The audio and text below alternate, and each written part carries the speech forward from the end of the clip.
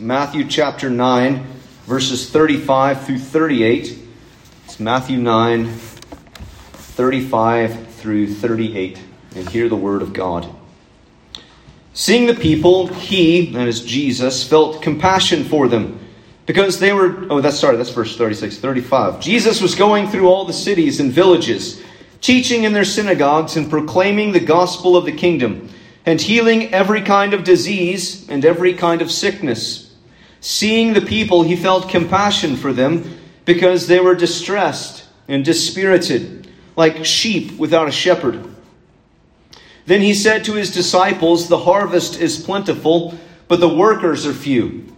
Therefore, beseech the Lord of the harvest to send out workers into his harvest." This is the word of God. Let's pray.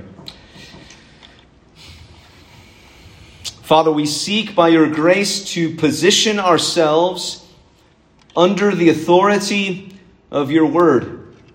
We do not come as critics, but may we come as followers, as disciples, as learners, as adorers, as obedient children.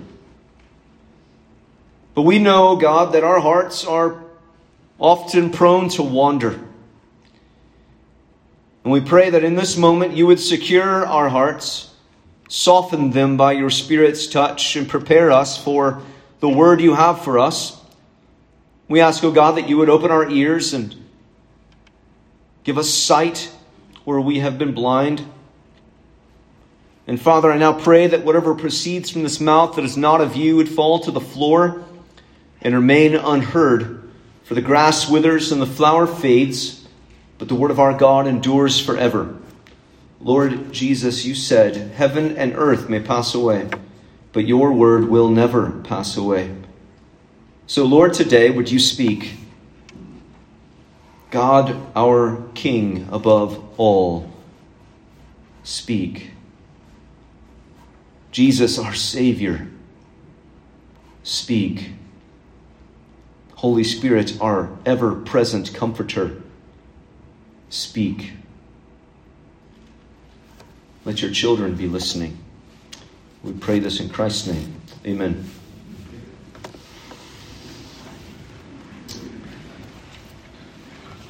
I am not a physicist. That was one of the classes I dropped out of.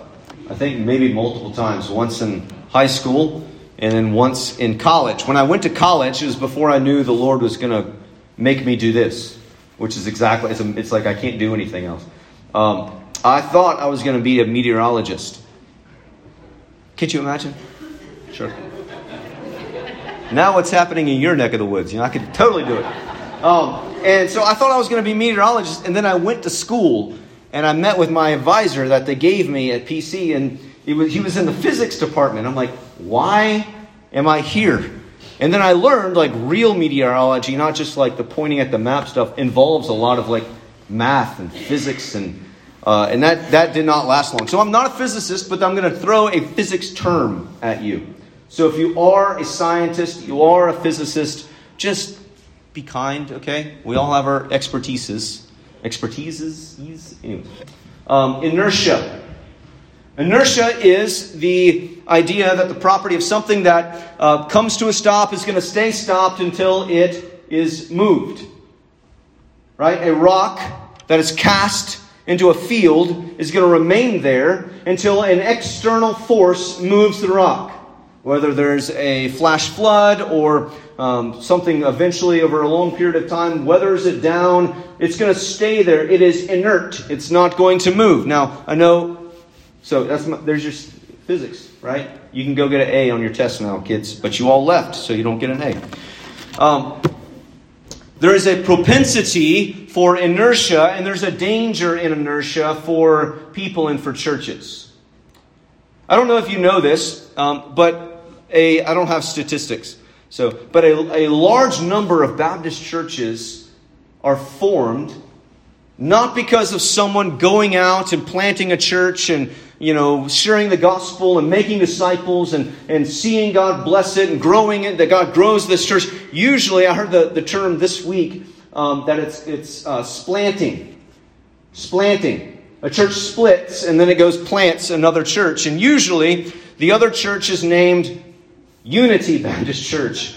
And this is no knock to our brothers and sisters up the road because it's not their story, but Harmony Baptist Church or Concord, we have those around here. No shade thrown on them. I don't know how they formed. But I know our beginnings. That this church was not formed. It doesn't make us any better or worse. It just is. We were not formed by a splant. We were not formed because Group A got mad at Group B and then Group C got tired of everybody and they split from another church and came here. That's true of a lot of Baptist churches. But the first pastor of this church, his name was J.P. Eisenhower, I think it was. But his title was missionary. Before he was ever called pastor, he was called missionary. Y'all go look it up. We got it written somewhere in here. I think I cut out the wrong name, but he was called missionary. There was a group of churches in what used to be called the Fairfield Baptist Association, and they got together and they said, there's a growing community in Blaney. This is before the town it was just a depot spot. The train stopped here. So the town wasn't incorporated, it was just this, people were gathering around a train depot. And somebody said, they need a church there. Now, we're not the first, Union's older than us. Harmony's older than us. But they're out, that was out in the sticks back in the day. It feels like 5 minutes down the road, which it is. But back then, they needed a church in the middle of the growing community. And so they commissioned and sent a missionary to go and plant a church. That's our roots. Our beginning. But like I said, the church officially came to be, where people covenanted together, agreed together. In 1905 was the beginning year of this church. I think he was commissioned like 1903, something like that. But this church began because of a missionary burden. A burden to see the gospel of Jesus Christ brought to bear in a community where it was growing with people, but there was no light of gospel witness immediately in their midst. Our identity began as a missionary people to bring the light of Christ to a people and to a place. But there is a danger in inertia. And if you're wondering, you can already feel it. We're 2 weeks into the new year, and you had all of these grand designs of what you were going to be.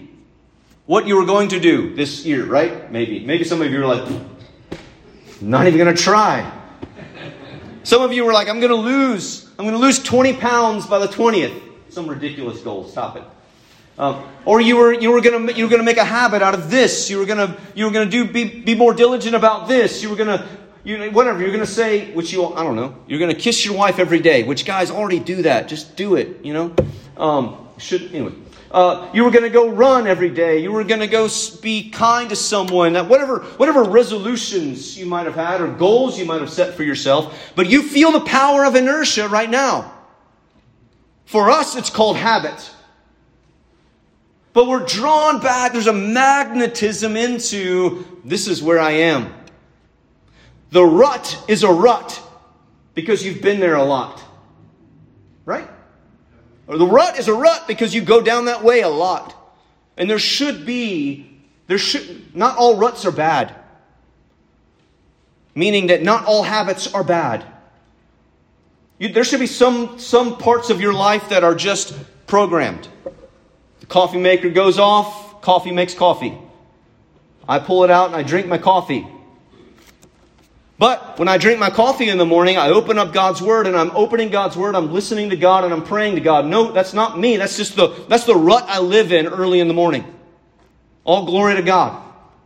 Sometimes it's easy, sometimes it's hard, but that's the rut I live in because I've done that over and over and over and over and over again. You need to build those ruts in your life, but sometimes, for a multitude of reasons, We fall into all sorts of other ruts. And the danger is with a church that's our age. I could say this, right? You act your age, right? A church our age. We'll be 100 and, what's the number? 18 this year? 118 years old. It's easy, one, to know that wherever we've been, it's easy to stay where we've been. Whatever we've done, it's easy to continue to do what we've always done. And then the issue is that not only is that true for an institution like a local church, but it's true for the members of the local church. Even if you're a recently came to Jesus, or you recently joined this church, but you were part of another church that had different ruts, and you want to bring your ruts into this church, and then we have our ruts, and then all of a sudden we're a bunch of rutted out, conflicting people. All of our ruts have just turned into a big swamp. There's a danger in spiritual inertia. And the thing you need to know about this world is that not only is our heart prone to wander, our heart is prone to spiritual inertia. And more specifically to where we're going to be this morning, our lives together as a church and as individuals, we are prone toward missional inertia. You look at the current status of American Christianity, and you cannot say I'm wrong. I heard a stat this week that 3 out of every 4 South Carolinians, I'm not talking about whatever you call people in Oregon, Oregonians, I don't know what they are up there. I'm not talking about the Northwest or the Northeast or some big city. I'm talking about South Carolina. 3 out of 4 South Carolinians are not connected to a Bible-believing, Bible-preaching church. 3 out of 4. So just consider that the next time you go to Food Lion and you're standing in line, which doesn't always happen, but when it happens, right? Y'all know if you've been there. Sometimes you just like, whoop it. In and out. Next time you go, you're there. And you get to study and you read all of the headlines of all the magazines and you read all of the candy wrappers of every candy bar there. And you're tempted by every soda that's there. That you think 3 out of every 4 of these people is disconnected from Jesus' church. I'm not saying that makes them lost. I'm not making any other spiritual evaluation other than 3 out of 4 people in South Carolina, on average, are disconnected from the local church. And I would say my time in Elgin hasn't disproved that. I haven't gone door to door and knocked on every door in Elgin. But looking around, that looks to be about right. And yet here in Elgin, we have, what? You have Blaney, you have Hillcrest, you have Harmony, you have Union, you have Spears Creek, you have Green Hill, you have Fort Clark. That's just the Baptist churches. What is that, 7? I don't even know if I said everybody. 6, 7 Baptist churches. Southern Baptist churches. And then you got a Methodist church, and you got interdenominational, non-denominational churches. You got Church of God churches. You got this church and that church and this church and that church. We are prone to missional inertia. Meaning that we're going to live in our rut, and as long as my rut works, I'm not going to leave. And I would say that if that were the case, this church would not be here. If that were the case for those churches at the turn of the 20th century, we would not be here. And the question is, what needs to happen this year, next year, so that a century from now, or 2 centuries from now, someone might be said, well, missionary such and such from Blaney Baptist went to this place and they planted a church because there was a need. But if 3 out of 4 South Carolinians are disconnected from a biblical church, we should be staring hard at the walls of our rut.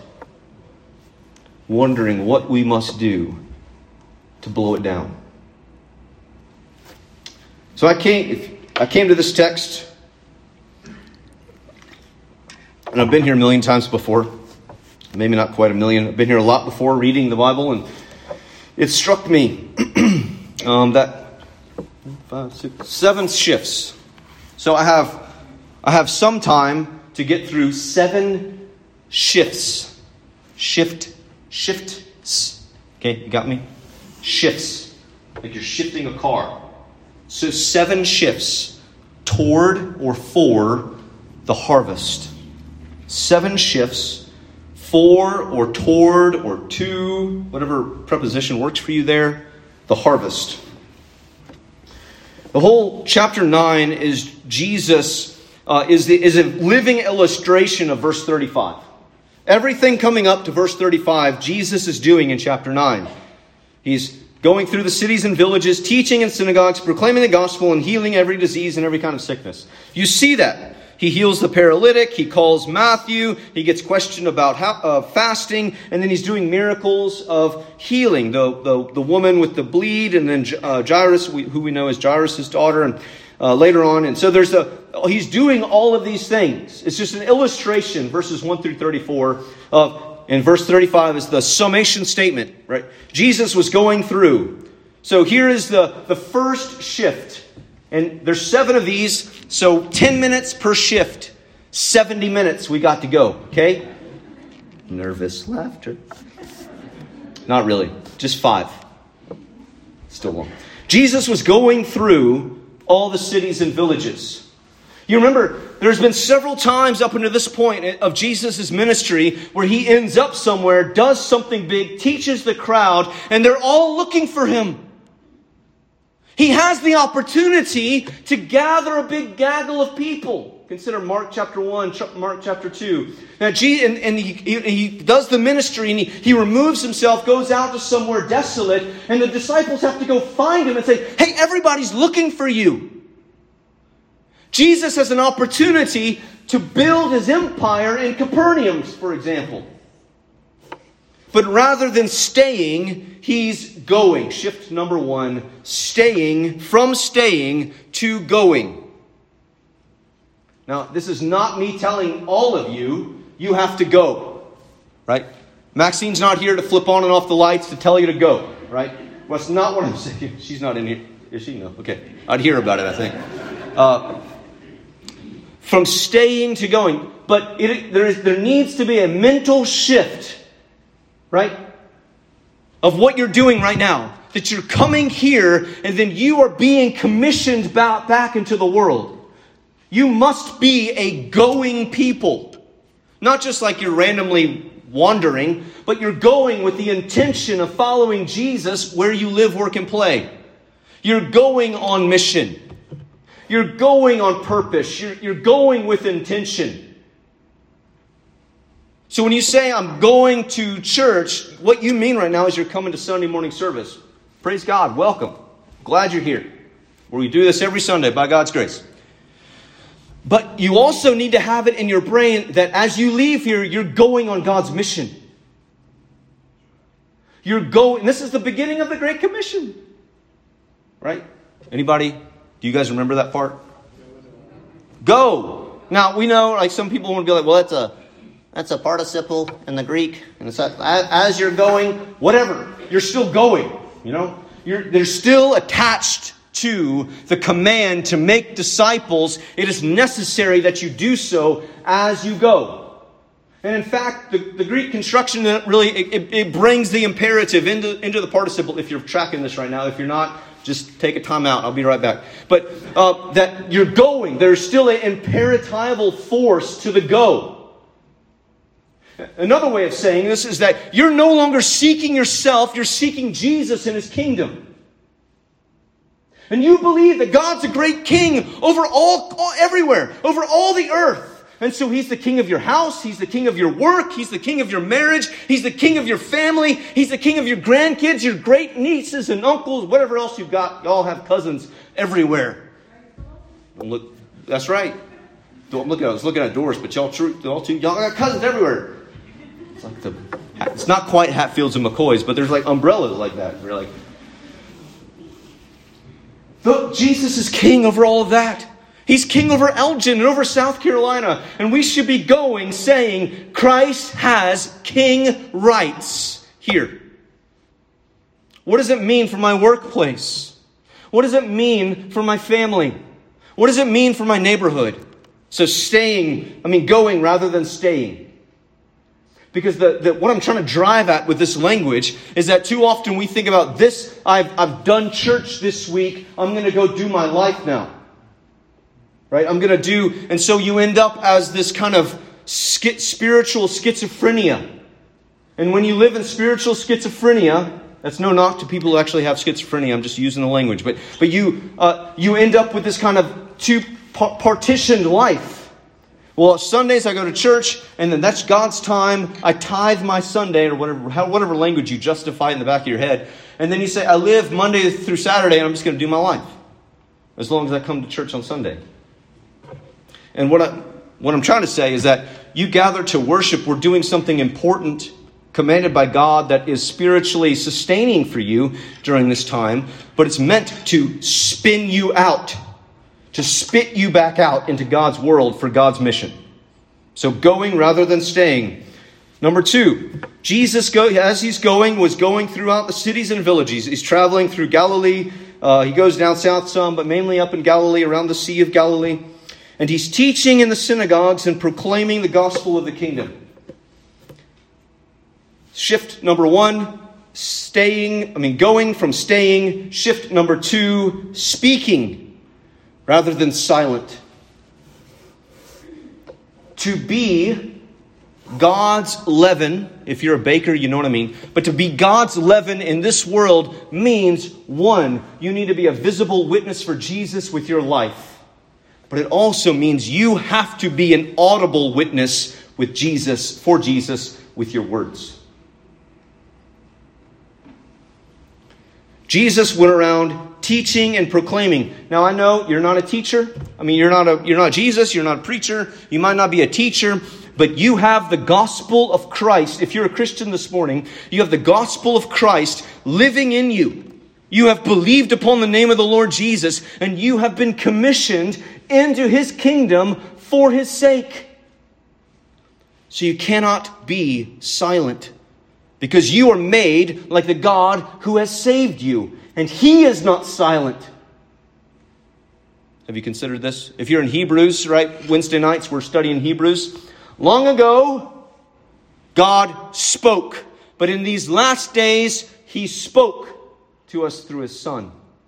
God is a God who speaks. And if you will be godly in this world, you must eventually, at some point in your life, speak. I'm not telling you to go out on the street corner, but you might end up there preaching.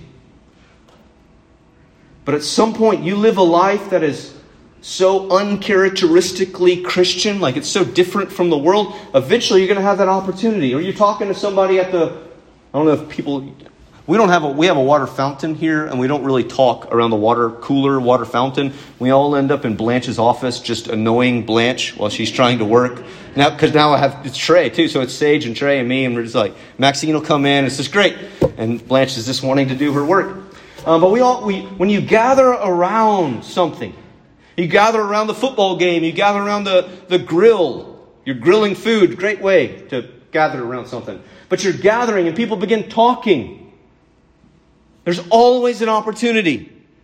There's always an opportunity to bring Christ to bear in that conversation. I'm not saying that you have to be like, now let me get into the Romans road, and I'm going to go through the whole Romans road. That's better than nothing.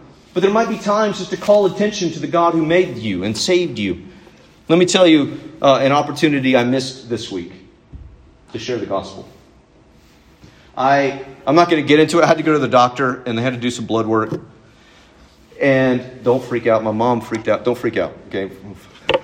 If Jesus calls me home, well, glory to God. But I think I'm okay. But I had to go get some blood work, and I'm sitting there with the phlebotomist, the lady who sticks your arm, the person who sticks your arm, and I have a little squeeze ball, to pump up my vein. It's like a Reebok pump shoe, And I'm just doing this number, and I happen to look down at it And I see that it says, like Asheville Police Department. And I say, that sure came a long way. And this poor lady was like, what are you talking about? And I was like, the squeeze ball, It's all worn and faded, but you can still see Asheville Police Department. I said, it came all the way from North Carolina. And she said, well, we've had that. That just came to something free. But she's like, I guess it was from North Carolina. It's like she said something like it bears the mark from where it was made. And it came to my mind. I was like, I want to be like, just like us. And I totally didn't. I totally just was like, because I'd been there for like 3 hours at that point. I was like, just let me go. But I missed the opportunity. It's full confession. Your pastor, I swing and a miss, and sometimes I forget to swing. You too. But we have to speak. There is that thing, you guys have heard it said, this might turn into a 2-part sermon, so don't stress. I know we're on, number 2 of 7. So we'll, 2-part, it's okay. Breathe. Preach the gospel, and if necessary, use words. What you need to do is write that on a paper and crumble it up in the ball and necessarily throw it in the trash can. Because there's no way of preaching the gospel without words. You should say, preach the gospel, and it's necessary to use words, but it's also necessary to live a life that's worthy of the gospel. Live a life that backs up your verbal witness. You do worse when you live like a heathen and you speak like a Christian. So you move from staying to going, move from silence to speaking. And if I could just say, I don't know how many people, 100, some odd people in here. Just consider over the next month. I'm not saying like tomorrow, but over the next month, we all of this prayerfully took it to heart and said, I'm going to quit being silent where God has placed me. And I know some of you have restrictions at work or whatever else. You have an area of life where you could have a word of Christ. And again, I'm not saying that you have to get into like a systematic outline of the whole gospel, but you could bring God to bear. Say, this is my Father's world. This is right and good and true and beautiful because of God. Just point to Him. And if we all began to do that, 100 people in this room, 100 and change, whatever it is in here, could you imagine? And all of the different little areas, spheres of influence that are represented in all of your lives, because we all live in multiples of them, right? You live in a home, you live in a neighborhood, you have a close family, you have an extended family, you have a church, we need the gospel too, you have a community, you have your recreation, you have the grocery store. I keep going back to the grocery store because this is where I live. With 4 kids, I go home, I come here, and I go to the grocery store, and there's some cycle sort of in there, right? That's all I get to do now, and I dream of things. I look at the dusty fishing poles in the corner of my garage, and I say, one day I'm gonna get out with Jeremy Wood and catch a fish or something. But anyways, but you have. That's all I'm trying to say. Consider the spheres of influence where you live, where you already are, and then pray that God would so equip you. And that He would so compel you by His love to speak a word of Christ in those places. Because Jesus is King of those. He loves you in it. He loves those people in it. And He's King of it. He receives the honor and the glory of everyone who's in it. All of your family and all of your workplace and all of your community. Jesus is worthy of all their praise and worship. All their glory, all their life. And I'll finish with this one, for the third one. So move from staying to going, silence to speaking, and then the move from parts to persons. The move from parts to persons. There is a dreadful move when people begin to be treated as widgets. You just get plugged into an assembly line, you get plugged into a certain job, you get plugged into a certain place, and you're just exploited for that one thing that you do. And oftentimes when we think about people, we think about them as parts.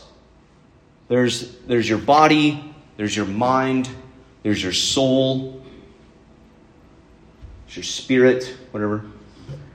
And we compartmentalize ourselves. And God does that too. He says, love the Lord God with all your heart, soul, mind, and strength, and love your neighbor as yourself. So he says, but the totality of your being, all that you are, should be oriented toward God. And Jesus in his ministry, he is not treating people as a part of themselves. He was going through the villages. He was teaching in the synagogues, proclaiming the gospel of the kingdom, healing every kind of sickness and healing every kind of disease and every kind of sickness. Jesus serves and ministers to whole persons. And whole persons matter. Yes. It is necessary for you to hear the gospel, to repent, to believe, to receive, to be born again inwardly, to be a new creation, to move. The old is gone and the new has come. But that does not mean that you ought to be treated only as a spiritual person. This is a little bit of like I'm opening up a can of worms or something. But too often in our missions, in our ministry, we think about people as simply spiritual beings. But we need, and that's true, that is so true, because our rebellion is spiritual. Our problem, our paramount problem is a spiritual rebellion to God. But that affects our lives, it affects our bodies, it affects our relationships and our communities. And you're thinking, Jacob, where do you see that? Well, God, in the beginning, God created the heavens and the earth, and He said, let us make man in our image. Male and female, He made them. So us being image bearers is not just a spiritual reality, it is a whole person reality. And you think about the end of the book too. The end, right? God, and whatever your eschatology is, this isn't the point of it, because after all of our confusions about whatever millennial or tribulation, all that, everybody agrees at the end of the end of the end. New heavens and a new earth. And how do we get there? Jesus does not just snatch your spirit up and leave your soul here forever, leave your body here forever. But those bodies are planted out. I'm pointing to our cemetery if you don't know. They're planted as seeds in the ground. That because Christ rose, we will rise. He didn't rise just as a spiritual being. He rose physically. His tomb is physically empty. And so glory, new heavens and new earth, is a bunch of embodied people. Have you thought about this? Jesus, He takes on the second person of the Trinity, eternal God, God of God and light of light, takes on a human nature, never to slough it off. So Christ today, seated, glorified, ascended to the right hand of God the Father, is in flesh. And we will be in God's presence one day, finally, fully, at the end of the day, at the consummation of the end of all things, at the restoration of the world as it ought to be, in the new heavens and the new earth, we will be whole people. Glorified, without sin, without sickness, without tears, without sorrow, without mourning. This is the power of God, and we ought to minister and be missionaries now as though that is true, because it's true. So that means, and this is all elaborate, defense of what we're already doing as a church. That means that we should be, this is Matthew 25, right? We should be clothing people that need clothing, that we should be feeding people who are hungry, that we should be serving the weary and the broken and the worn out. So that, because they're people made in the image of God. However they got there. We don't want to minister to people as parts, as widgets on a spiritual assembly line.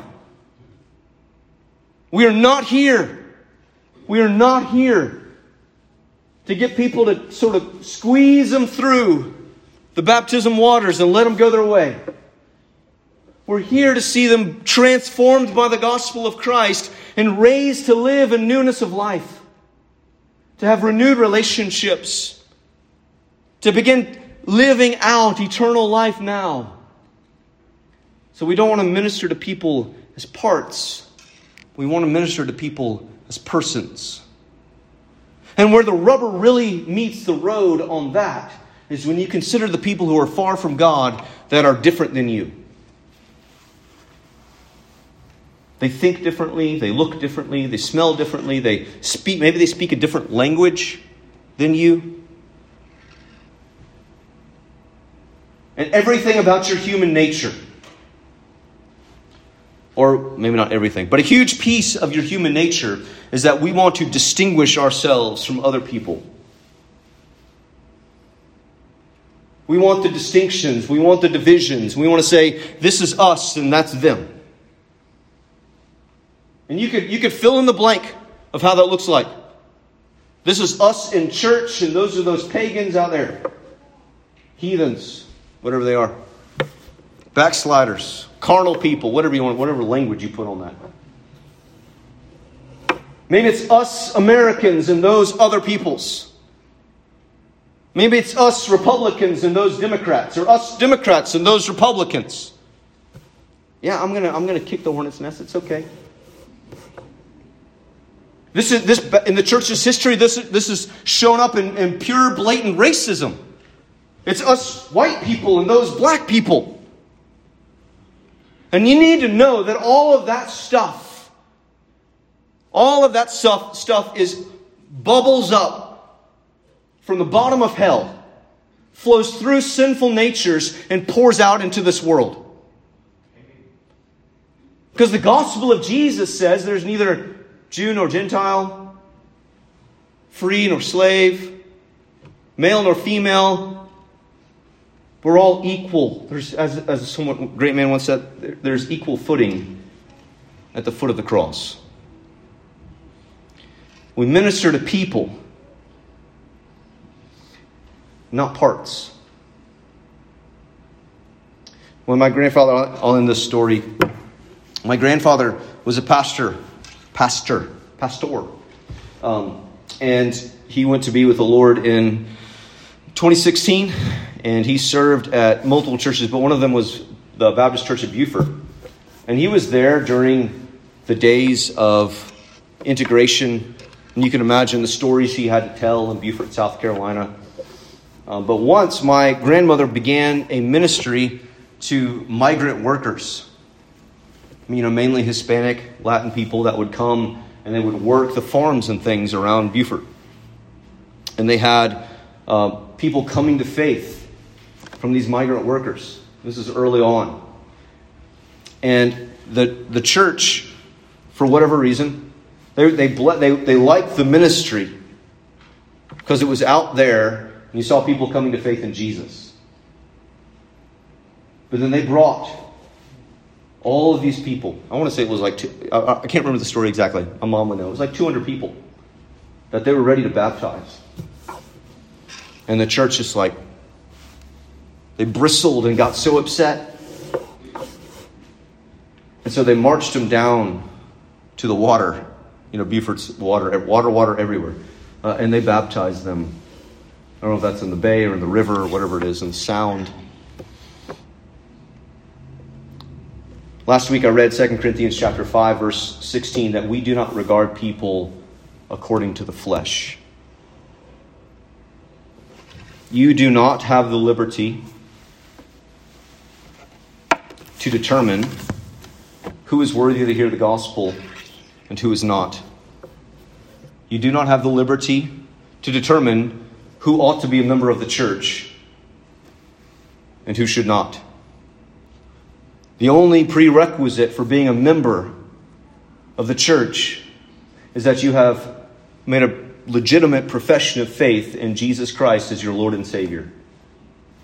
And then we'll baptize you and you're in. You agree to covenant with us and live with us and do the thing. We minister to persons. So whether they're Purple, green, black, brown. They're from Portland, Oregon, or they're from a Yankee from New York State or New York City. It's like that Pace Salsa commercial. New York City. Wherever you're from, whatever you look like, whatever your background, Jesus is the Savior of the world. And He is for you. We minister to persons. And so wherever you are today, whatever your background, whatever your junk, Jesus died to rescue you. He died and then rose again from the dead so that everyone who puts faith in Christ, who trusts Jesus, will not perish. That begins now with a new life that is born in you by the work of the Holy Spirit. When you call out to Christ in faith, you become new. There's a change of heart. There's a change of mind. There's a repentance from sin and a clinging to Christ in faith. There's a new birth. And that new birth and the gift of the Holy Spirit is but the beginning of what God has in store for you. And that fire that begins as a small spark will one day blossom in glory when you are fully who God called you and made you to be. That's a journey, but I would invite you to take that step today.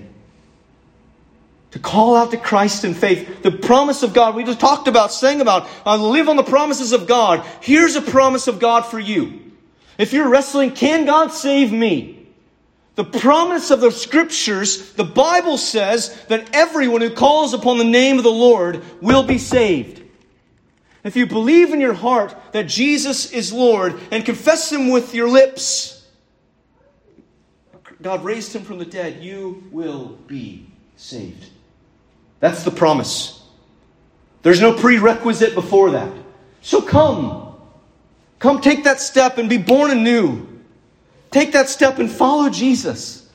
Cling to Christ. And be made new today.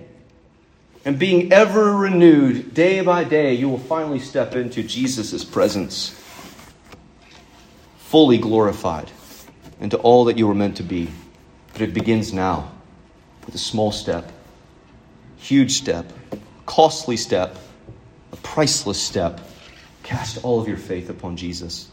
If you need somebody to pray with you, to talk with you about that, I would love to do that. I or Sage will be up here in a minute, or whoever. Call me, email me, come talk to me now, talk to me later. But we're here. We want to see you make that step. Christian, Blaney, Baptist, I marvel. This is not the squishy part. I'll get squishy. I marvel that God, I still walk by the little sign that says pastor. And I'm like, really? 8 years. I'm working on year 9 right now. May we be a people that forsakes inertia. That becomes the missionary people that God made us, calls us to be. To move from staying to going. Move from silence to speaking. To move from serving parts to ministering to whole people, to see all of life under the rule and the reign of Jesus. Let's pray. God of glory, we thank you for your mercy, and we thank you that we can come with all of our brokenness, and we know that our brokenness is affected by our sin and our rebellion, where we have chosen a way that is not of you. And all of us could give testimony of ways that we have done that, and we've experienced the pain of this life. As a result, sometimes we've experienced pain in this life and we can't see that's a result of our own sin, but we know we live in a fallen world. And all of the brokenness that's around us, all of the difficulty and despair, despondency and depression arises from spiritual darkness. But we thank you, O Lord, that the light of the world, Jesus Himself, came into our darkness. The people walking in darkness have seen a great light. Lord, I pray for your church. I'm so thankful for what you have done, are doing, and will do in and through Blaney Baptist Church. Would you make us a church that as we leave here, we will be going with the love of Christ beating in our hearts and the gospel of Jesus ready on the tip of our tongue. And Father, I lift up those who might right now be considering whether or not they know you, whether or not they've trusted in you. And for some, it is abundantly clear that they have never surrendered their life to you. They've never bent the knee and said, Jesus is Lord. They've never said, Lord, I know that I'm a sinner. I know that I've fallen. I know that I've rebelled against you, but I believe that Jesus died to rescue me. Would you come into my life and save me? Would you give them grace, oh God, to call out in faith today? For you are mighty to save. And all of their brokenness and baggage, it does not exclude them. Lord, you said that you came for those who are sick, for those who are needy. And so, Holy Spirit, come into those hearts now and cause new life to be born as they call out in Christ, to Christ in faith. Lord, would you accomplish your will amongst us individually, through us individually, but also corporately as well. Would you shift us and move us that we might become the people of God here and now that you would have us to be. We pray this in Jesus' awesome name. Amen.